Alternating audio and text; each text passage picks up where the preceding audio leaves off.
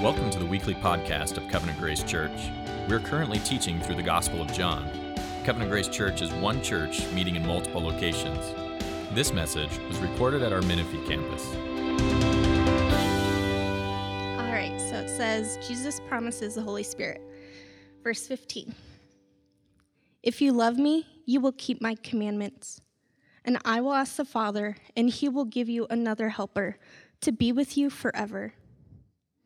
Even the Spirit of truth, whom the world cannot receive, because it neither sees him nor knows him. You know him, for he dwells with you and will be in you. Verse 18, I will not leave you as orphans.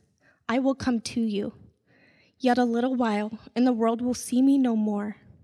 But you will see me. Because I live, you also will live. In that day, you will know that I am in my Father, and you in me, and I in you. Verse 21, whoever has my commandments and keeps them, he it is who loves me. And he who loves me will also be loved by my Father, and I will love him and manifest myself to him. Judas, not Iscariot, said to him, Lord, how is it that you will manifest yourself to us and not to the world? Verse 23, Jesus answered him, if anyone loves me, he will keep my word, and my Father will love him, and he will come to him and make our home with him. Whoever does not love me does not keep my words, and the word that you hear is not mine, but the Father's who sent me. Verse 25, these things I have spoken to you while I am still with you, but the Helper, the Holy Spirit, whom the Father will send in my name, he will teach you all these things and bring to your remembrance all that I have said to you. Peace I leave with you, my peace I give to you. Not as the world gives do I give to you. Let not your hearts be troubled, neither let them be afraid. You heard me say to you, I am going away, and I will come to you. If you love me, you would have rejoiced, because I am going to the Father, for the Father is greater than I. And now, I have told you before it takes place, so that when it does take place, you may believe. Verse 30, I will no longer talk much with you, for the ruler of this world is coming, but he has no claim on me, because I do as the Father has commanded me, so that the world may know that I love the Father. Rise, let us go from here. This is the word of the Lord. Praise be to his name. Thank you guys for coming. Let's pray and let's ask God for help this morning. Father, here we are, Lord, assembled before you, assembled before your word, Lord. We desire to hear from our Father.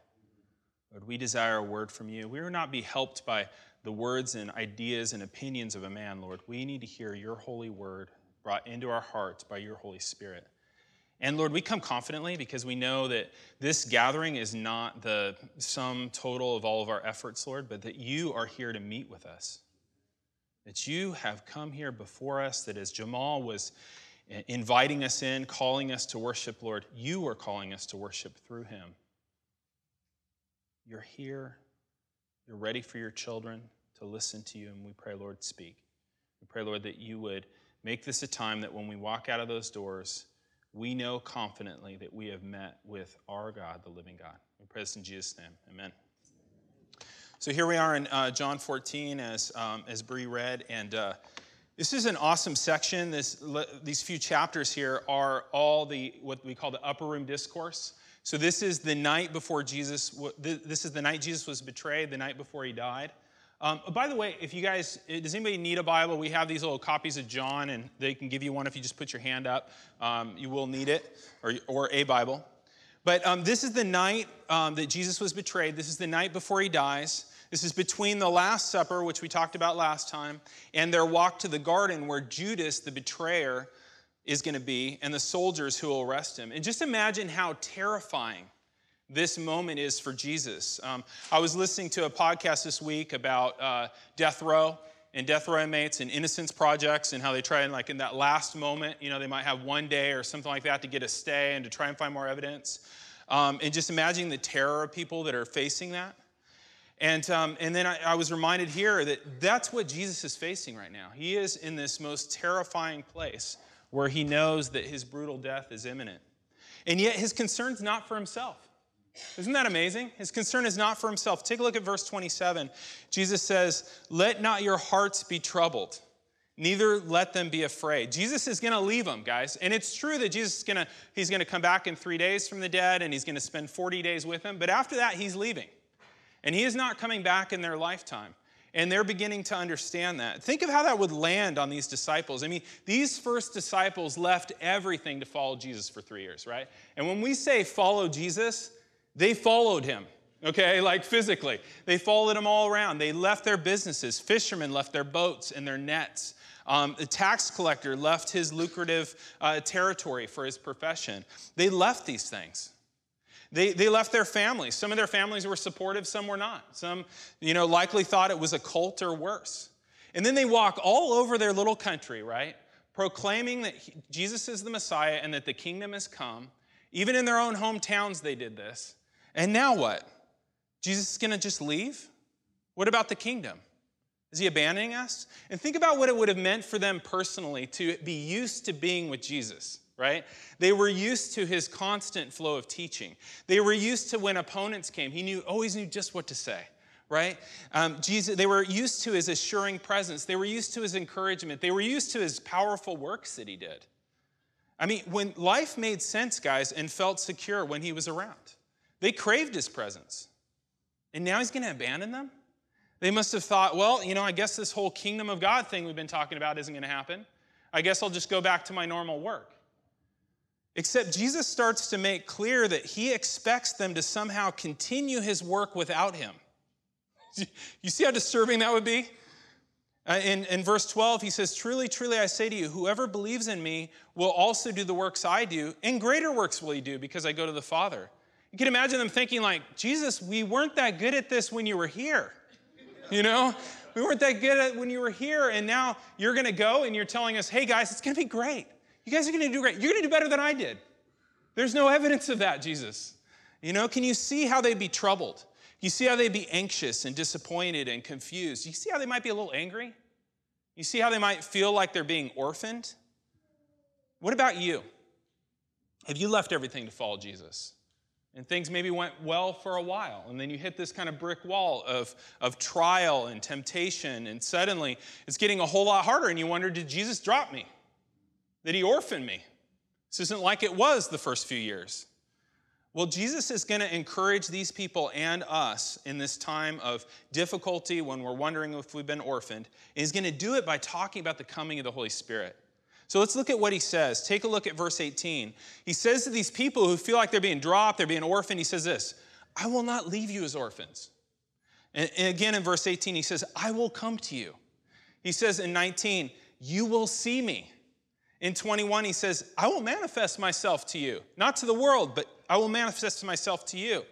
And then Judas has a question. Not that Judas, okay? All of a sudden, his name, which he probably liked before, has become very unfortunate. Not Iscariot is his new last name, right? Hey, it's Judas, not that one. Judas says, "Lord, how is it that you're going to manifest yourself to us and not to the world?" Jesus, how are you going to do this? You say you're leaving, but then you say you're coming. You say you're going to show yourself to us, but not to the world. I don't understand. Jesus answers in verse 23. He says, "If anyone loves me, he will keep my word, and my Father will love him, and we will come to him and make our home with him." Jesus is going to come to them in a whole new way. Not physically. He's going to come to them in a whole new way, and so they will not be alone. And when Jesus comes, he's not coming by himself. Take a look at verse 23 again. It says, "We will come to him and make our home with him." So what he's saying is that he, Jesus, and God the Father are going to somehow come and make their home with them. And they're not even coming alone. Because in the text we realize that they're coming by the Holy Spirit. And this and other texts are the reason why, as Christians, we believe in the Trinity. We believe that God is one God, eternally existing in three persons. And when we say person, we don't mean human. When we say person, we mean that each person in the Trinity has mind, will, emotions, can have a relationship with each other, which they've had from all eternity, can have a relationship with us. And it's important, guys, to remember that the Holy Spirit is a person. It's very easy to slip into language talking about the Holy Spirit as an it instead of a he. And it's probably because of the name. The Holy Spirit doesn't sound like a person per se, but he's a person. He's not an impersonal force. He's not something we use. He's not something we get control of. He's not something that we channel. He's a he. He's a person. And Jesus makes that clear because he calls him another helper, right? Implying that the Holy Spirit is a person and a divine person, just like the Father and the Son. And so this person, this word for helper is the word parakletos. Paraclete, people say not paraclete, parakletos. And it's hard to capture the meaning of this word in English, and you'll see it translated a bunch of different ways. Yours might say counselor or comforter or helper or advocate. Counselor is a pretty good word for this, but not like a camp counselor, okay? And not like a marriage counselor even. The word that counselor here is like legal counselor. Okay? So if you're one of those people on death row and the Innocence Project took up your case to dig in the evidence, that would be the kind of helper you needed in a time of desperation. He's that kind of helper. And so when you think of counselor, think of legal counselor, legal counsel. Or the word comforter is good unless we're thinking of him as like a comforter. Like he's some sort of nice little blanket that we wrap on and have warm feelings. That's not what it means. And nor is he someone who's going to come along and give us kind of a psychological back rub, right? He is a comforter in the sense that he is providing exactly the help we need. He's there. He's coming alongside us in our time of trial. He's a presence that comes when we're alone and we find out we're not alone. He's a comforter in that way. The ESV translates it helper. I think that's best, except we need to remember that he's not a helper that's beneath us. He is a helper that's superior to us. He is God himself, and he possesses limitless power. So he's a helper, but a helper with teeth, a helper with power, a helper that comes alongside us to give us aid. And so these disciples, they're troubled, right? And they're anxious. And Jesus turns it around on them and encourages them and tells them that his leaving is the best thing that could ever happen to him. Isn't that wild? He doesn't just go, hey, I know it's rough, but it's going to be okay. He goes, this is going to be better. This is going to be the best thing that ever happened to you. Because these disciples, these first disciples, are living on the verge of a radical new shift in how God relates to his people. They're like right on the edge of this huge shift in human history. And it's not like the disciples, don't know who the Holy Spirit is or have had no experience with him. You remember they were sent out as the 70 or the 72. They were sent out in the power of the Spirit. They're casting out demons. They're doing all these things in the power of the Spirit. But look at verse 17. 17 shows what this shift is, and it's subtle. You might miss it. In verse 17, he says, you know him. Jesus says, you know the Holy Spirit, for he dwells with you. And then what's the last part? And will be in you. That's the difference. He was with them, but he'll be in them. So about 50 days from when Jesus says this at Pentecost, the Holy Spirit is going to enter his people in a new and amazing way, in a way that we today experience. Isn't that exciting? So here's the day the day before Jesus was betrayed. That's this evening. The next day, he's going to be crucified. That's Friday. He's going to be raised from the dead on Sunday. And then he's going to be around physically for 40 days, showing himself to be fine. Touch me, let me eat some food.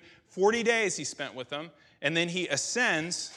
And then there's a 10-day period there between the ascension and Pentecost, which would be the worst time to be a Christian, I would think. You don't have the physical Jesus. You don't have the Holy Spirit in the way that he's coming. It's a bad time. The other bad time would be that Saturday, right? They call it Holy Saturday between Good Friday and Easter. That would probably be a very low time to be a Christian as well. But this is the age of the Spirit that he's talking about. And I want to show you guys why this is such a big deal. I want to show you guys why Jesus saying, it's better that I go away, makes sense. And part of the way you're going to understand this is you have to understand how God's connected with his people in the past. So if we start with Genesis, we start in Genesis 1 and 2, we see that God came into the garden to spend time with his people. It said he'd walk with them in the cool of the day. He would spend time with them. He would enjoy them. He enjoyed them as a father enjoys their children, as children enjoy their father. They had this wonderful relationship. Didn't last long. In Genesis 3, those first people rebel against God, and the big tragedy of what happened after that is they were banished from the presence of God. They were sent away. The tragedy of the fall is the loss of the presence of God. But you see that God doesn't totally leave them alone, right? Throughout Genesis, he keeps appearing to people. He appears to people like Enoch and Noah and Abraham and Jacob, right? Appearances, not dwelling with them, but appearing to them. And then in Exodus, God sends Moses to rescue his people out of slavery in Egypt, right? And as he does, they go and they get the law, and then they get the constant presence of God among them, which was the big thing that defined them. Even more than the law, they were defined by a people that had the constant presence of God. And the Holy Spirit was among them, right? Do you remember how he was actually physically visible in a pillar of fire at night and a pillar of smoke during the day to lead them and guide them? And he was present in the tabernacle. You guys remember, they didn't have a temple at that time because they were on the move, right, for 40 years. And so they had a tent that was like a temple. And in that tent was something called the Ark of the Covenant. And in that space, the Holy of Holies in there was the very presence of God's Spirit. And that's what made them a people. In fact, in Exodus 33, God, frustrated with them, says, you know what, guys? Go ahead and go without me. And what does Moses say? He says, no, we're not going anywhere if you're not coming. He's like, your presence makes us a people. Your presence is what makes us distinct. If you're not coming with us, I'm not going at all. I'll just stay here. A little sit-in, right? Fast forward 480 years, around 1000 BC, Solomon builds a temple. Finally, they make a solid construction. So what the tabernacle was, the temple becomes. And inside that place, once again, there's the Holy of Holies, where the Ark of the Covenant was, where God's very presence dwelled. And you guys remember that you couldn't go in there.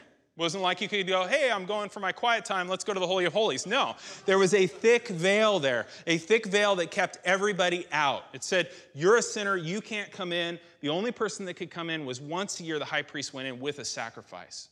It was a big statement to say, God's presence is not 100% yours to have. And in 1 Kings 8, it's so cool when they built the temple and God's presence dwelled in there, they could tell. It said when the priest came out from the holy place, a cloud filled the house of the Lord so that the priest could not stand and minister because of the cloud. For the glory of the Lord filled the house of the Lord. Those were good times. It was a good time to be the people of God, to know that God's presence dwelled in your midst. The temple was the meeting place between heaven and earth. The temple was the place where God made contact with the world. It was a portal between the ordinary world and heaven, and it was theirs. Sadly, through disobedience in 587, Israel's conquered by Babylon, the temple's destroyed, and the ark disappears.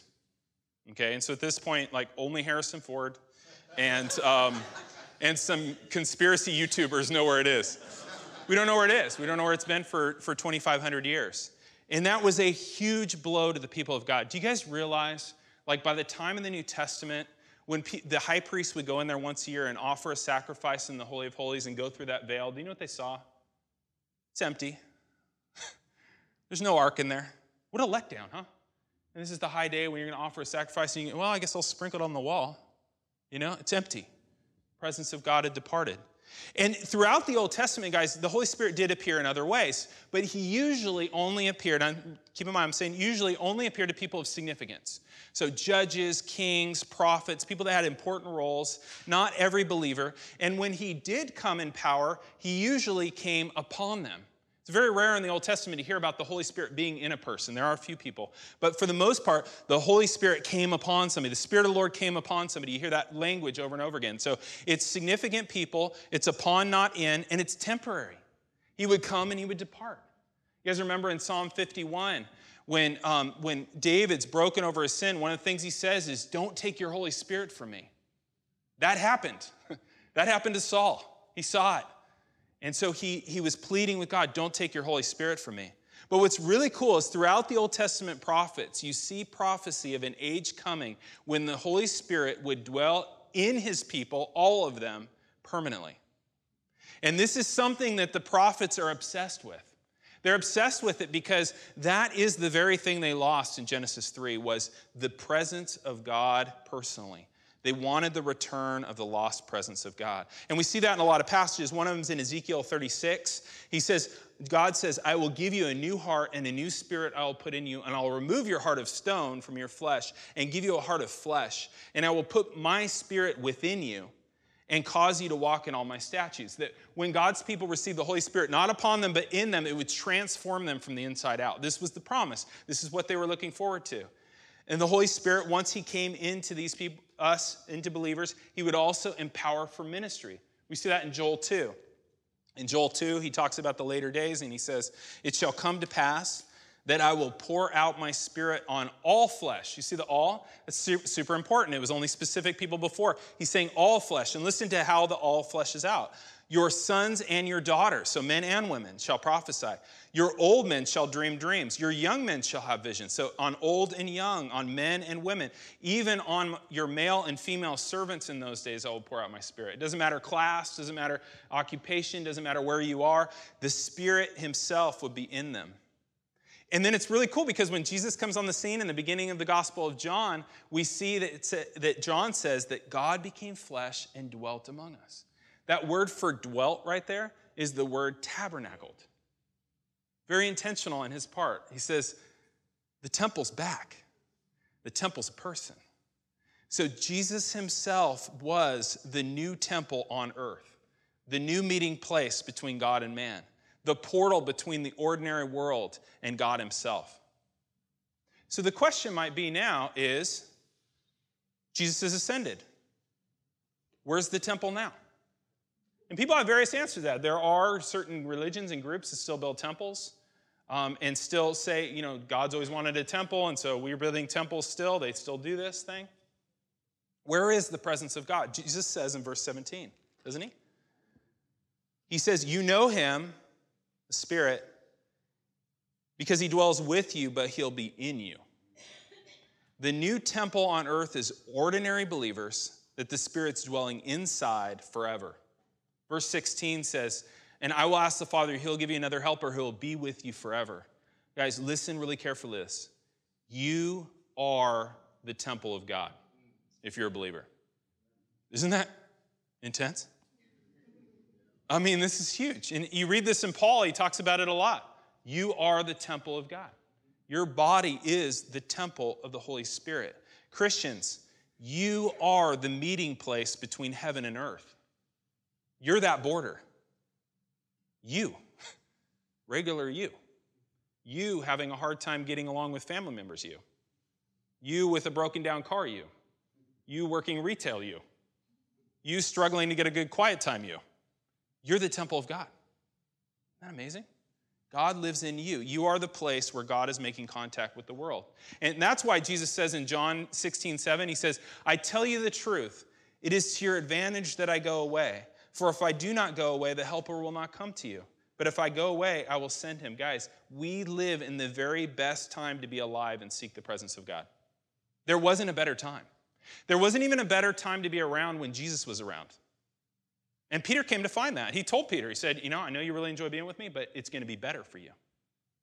And we live in that time. We have an access to God that the Old Testament believers only dreamed about. Even the big name guys. Isn't that amazing? Okay, if that's true, and it is, I'll tell you what, I have not even begun to explore the amazing gift of the indwelling Holy Spirit. Have you? I mean, if what Jesus said that it's better now, are we experiencing it? Are we living into it? Could there be more to have? There is more to have.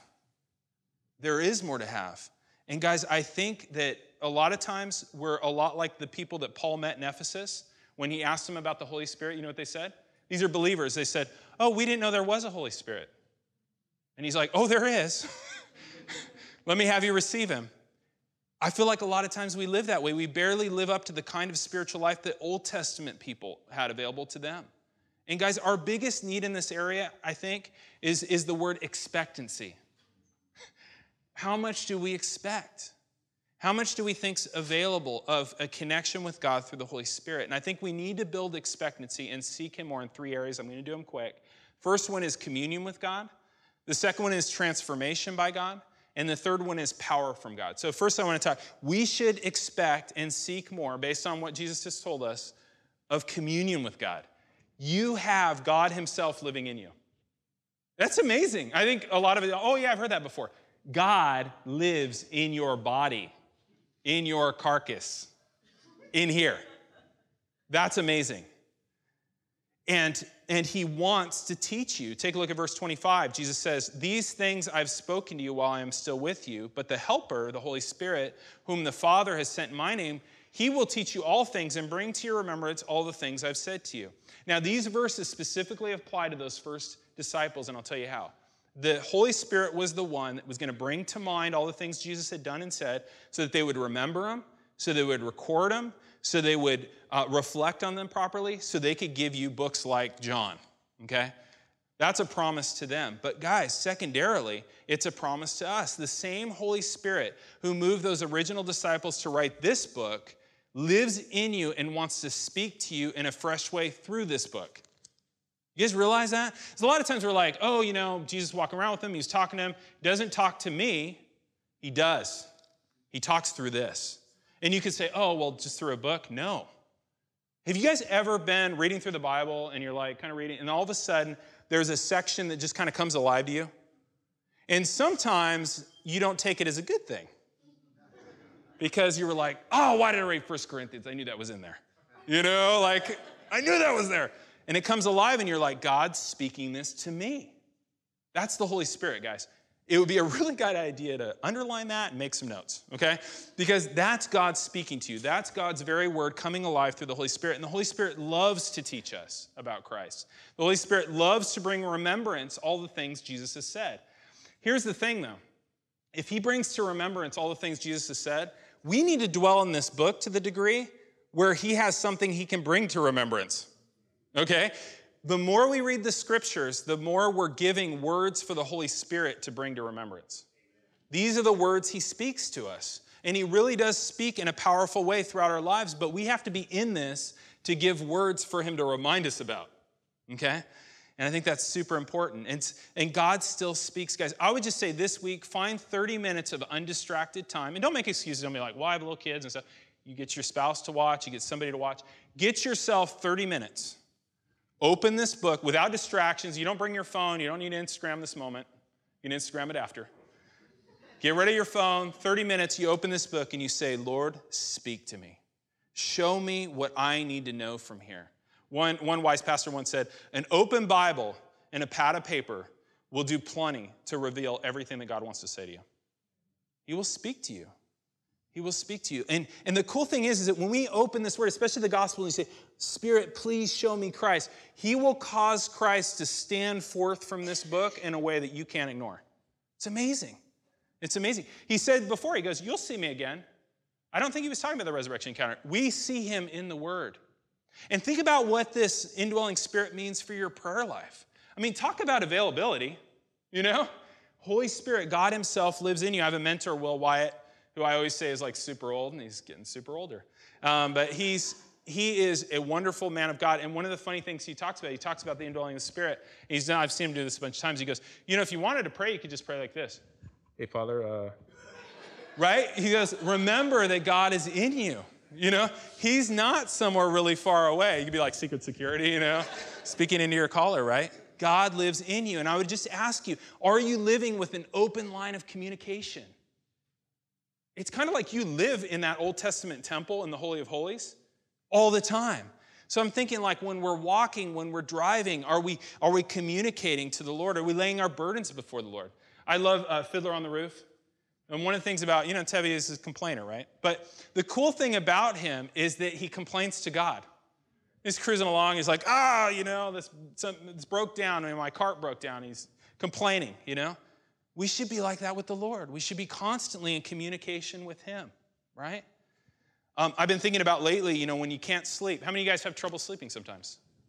Okay, most people are probably caffeinated too much or something, but we have trouble sleeping, right?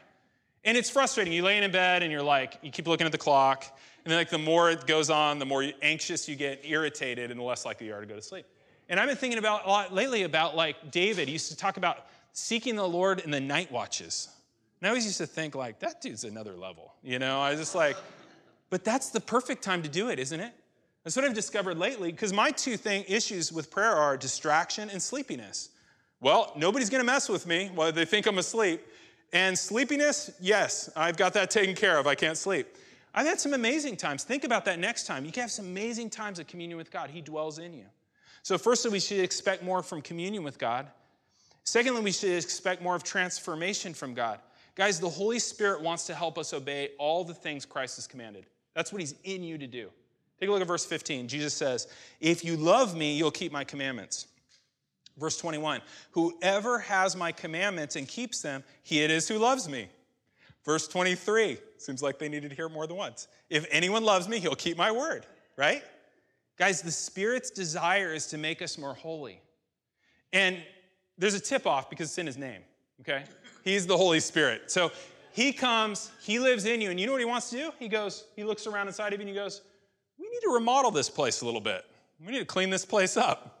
What a blessing to have God himself living in us, wanting to transform us from the inside out. It's an awesome work he does. And one of the works that he does is he gives us more and more a delight for God's law.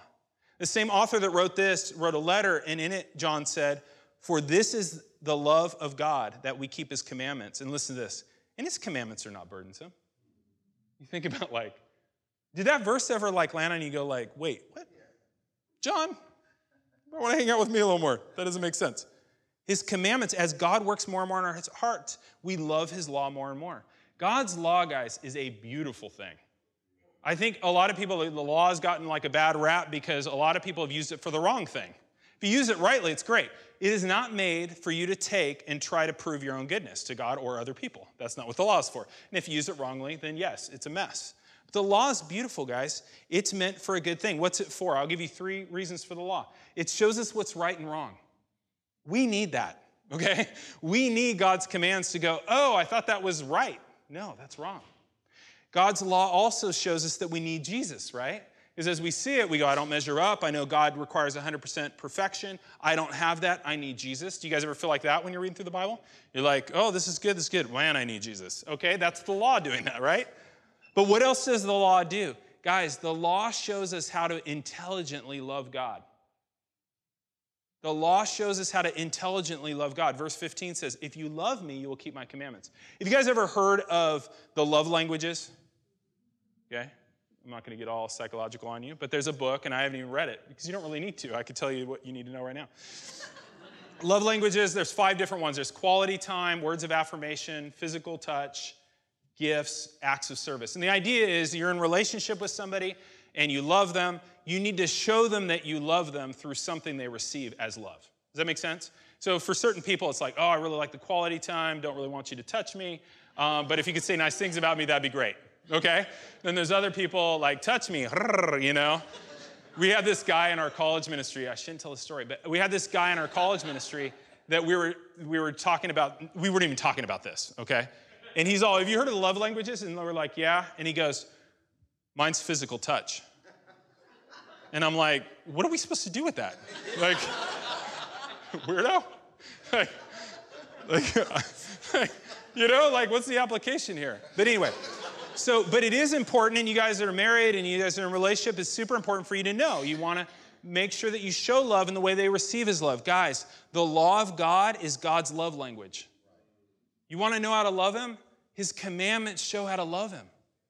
And so it doesn't make sense for us to go like, well, I don't like what that says, and I don't like what this says, and the God I believe in wouldn't say that. He's given you his love languages. He said, if you love me, do this.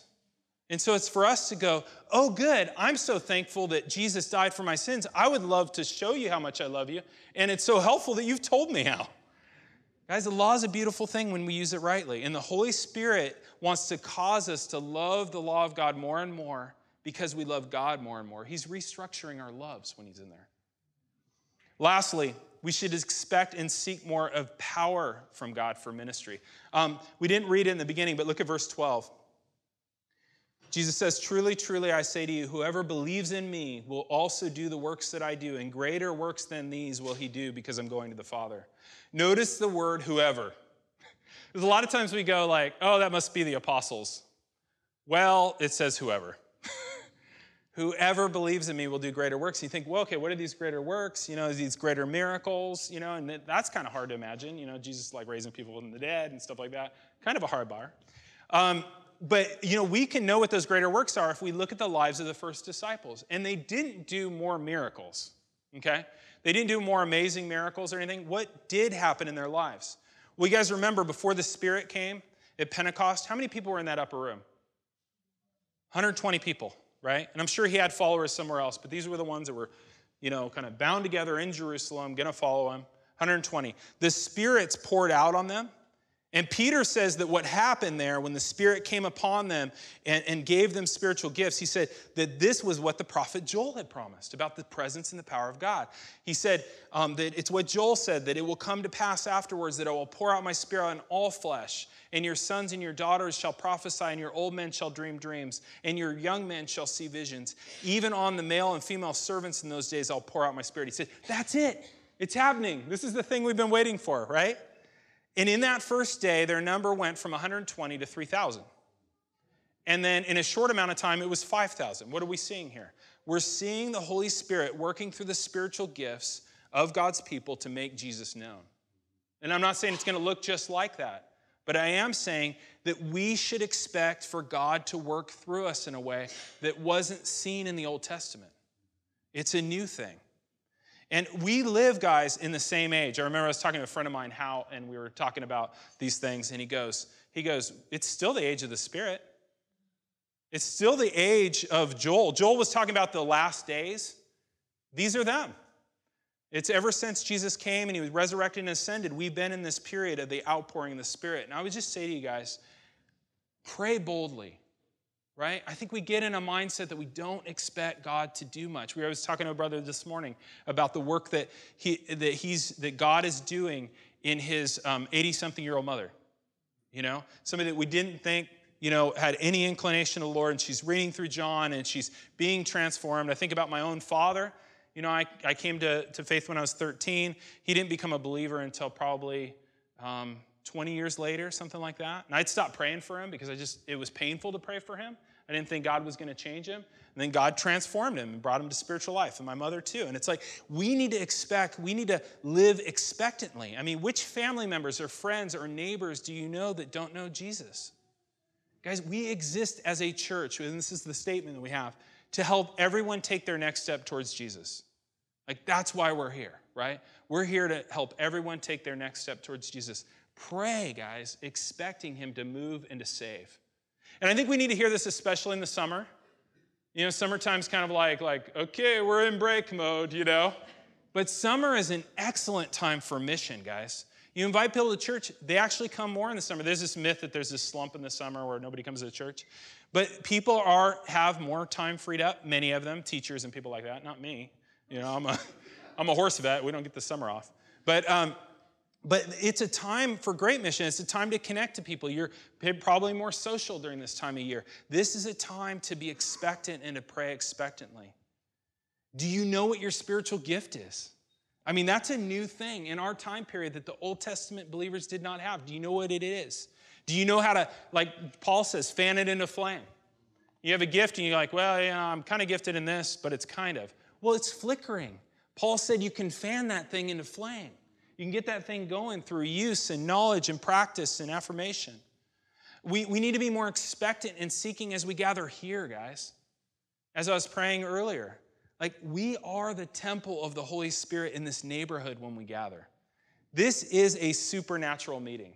This is a supernatural gathering. It's more than the sum of its parts. Sometimes we think, okay, somebody's going to bring, lead worship, and someone's going to sing, and somebody's going to set up, somebody's going to preach, somebody's going to do these things, lead communion. And if we all do it to a certain level, we'll see results. And I don't know what the level is. If we all bring 75%, we're going to do okay. Some people might get saved. Some people might be encouraged. If we get below 50, it's not like that, guys. We're here meeting with the living God. He's here already and wants to speak to us and know us. He is here to greet us and to change us. And we've seen that, guys. We've totally seen it. We've seen it in answer to prayer, all kinds of life situations, healing things, all kinds of stuff, answer to prayer. God has been very generous. And it's cool because I'm a little late to realizing these things. But God has been so gracious over the past few months to show plenty of evidence like, here I am, been here all along, showing up doing things whether you notice or not, Guys, one of the things people do too, Christians do, is they go, oh, well, I know what the church is. The church is teaching, worship, fellowship. So I'll get some teaching through a podcast, I'll get some worship on the radio, and I'll hang out with some Christian friends. I've got all the parts of church, I've got the church. Guys, you can have all the parts of a dog and not have a dog. Right? And with the church, it looks that gross, okay? Spiritually. God's like, ooh, no, that's not church. God meets his people here in a special way. He talks about us being the temple of the Holy Spirit. He also talks about us together. And there's something special that happens here. And so what is all this about? Jesus wants to encourage those first troubled disciples, and he wants to encourage you today. They thought that they were abandoned, okay? They thought they were abandoned. And maybe you do too. Maybe as a Christian, things you're going through right now, you think you're being left as an orphan, You think you're being abandoned. Jesus gives you this word today, and he gave this word to them to show them you're not abandoned. You're not abandoned. You know what you are? You're inhabited by the Holy Spirit. I would say that's the opposite of abandoned, right? You're not only not abandoned, you're inhabited by the Holy Spirit. And you might be here wondering, how can God come to live in me when I'm a sinner? You should be asking that. If you're not a believer, you should be asking yourself, okay, but not me, right? I'm a sinner. I deserve to be banished from God's presence like Adam was banished. Like, that makes total sense to me. I wouldn't have been worthy to enter that Old Testament temple, so it makes no sense that I could be the New Testament temple, right? How can God dwell in me, a sinner? And what's really cool is at the end of this passage, Jesus is going away to solve that very problem. Remember, this is an extremely terrifying night to him. And in verse 30, you see this. I will no longer talk much with you, for the ruler of this world is coming. He has no claim on me. But what I do as the Father commanded, so that the world may know that I love the Father. Rise, let us go from here. Guys, Jesus' arrest was his own choice. Don't you love this part? He goes, the ruler of this world is coming. And they're like, And then he goes, he has no claim on me. Don't you love that? He has no claim on me. Jesus is not being taken, he's giving himself. As on the cross, Jesus was not taken, he was giving. He was giving to remove our sin so that we could be the new homes of the Holy Spirit. You guys remember that really thick curtain that was in Holy of Holies blocking the way in? Mark reports that when Jesus died on the cross, that curtain got torn in two from the top to the bottom.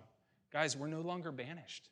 And no matter what you've done this week, if you're trusting in Jesus as we go to communion, you're not banished. You're welcome in. And not only that, not only does God send Christ so he can welcome us into his home, God sent Christ to make us his home. It's better than we imagined. It's amazing. So guys, for the next few weeks as we look through John and we hear more about the Holy Spirit, let's seek the presence and the power of the Spirit. Let's not assume that the experiences we have are all we can have. You live in an age of the Spirit of nearness to God that the Old Testament believers would have done anything to experience. I was talking with a brother this week about it, and he was saying, they would have killed to have what we have. And I'm like, yikes. And then I'm thinking, well, there were some killers in the bunch, They would have done anything to have what you have. We need to explore it. We need to stop acting like Pentecost never happened. And we need to start exploring this amazing gift. Let's pray. Father, we're surprised, Lord. So many times we've read about how, our body's the temple for you and that you live in us, Lord. But when it's framed in context of the word and we hear what believers before Pentecost had and didn't have, Lord, we're so thankful. And Lord, I just pray that this would transfer into just an honest, fervent desire to seek your face, to seek your presence, to trust that you're there. I think one of the things that keeps me, Lord, from stepping out is just a fear that somehow you won't meet me there. Lord, help us to have courage, Lord, in what Jesus has taught us about the Holy Spirit, Lord.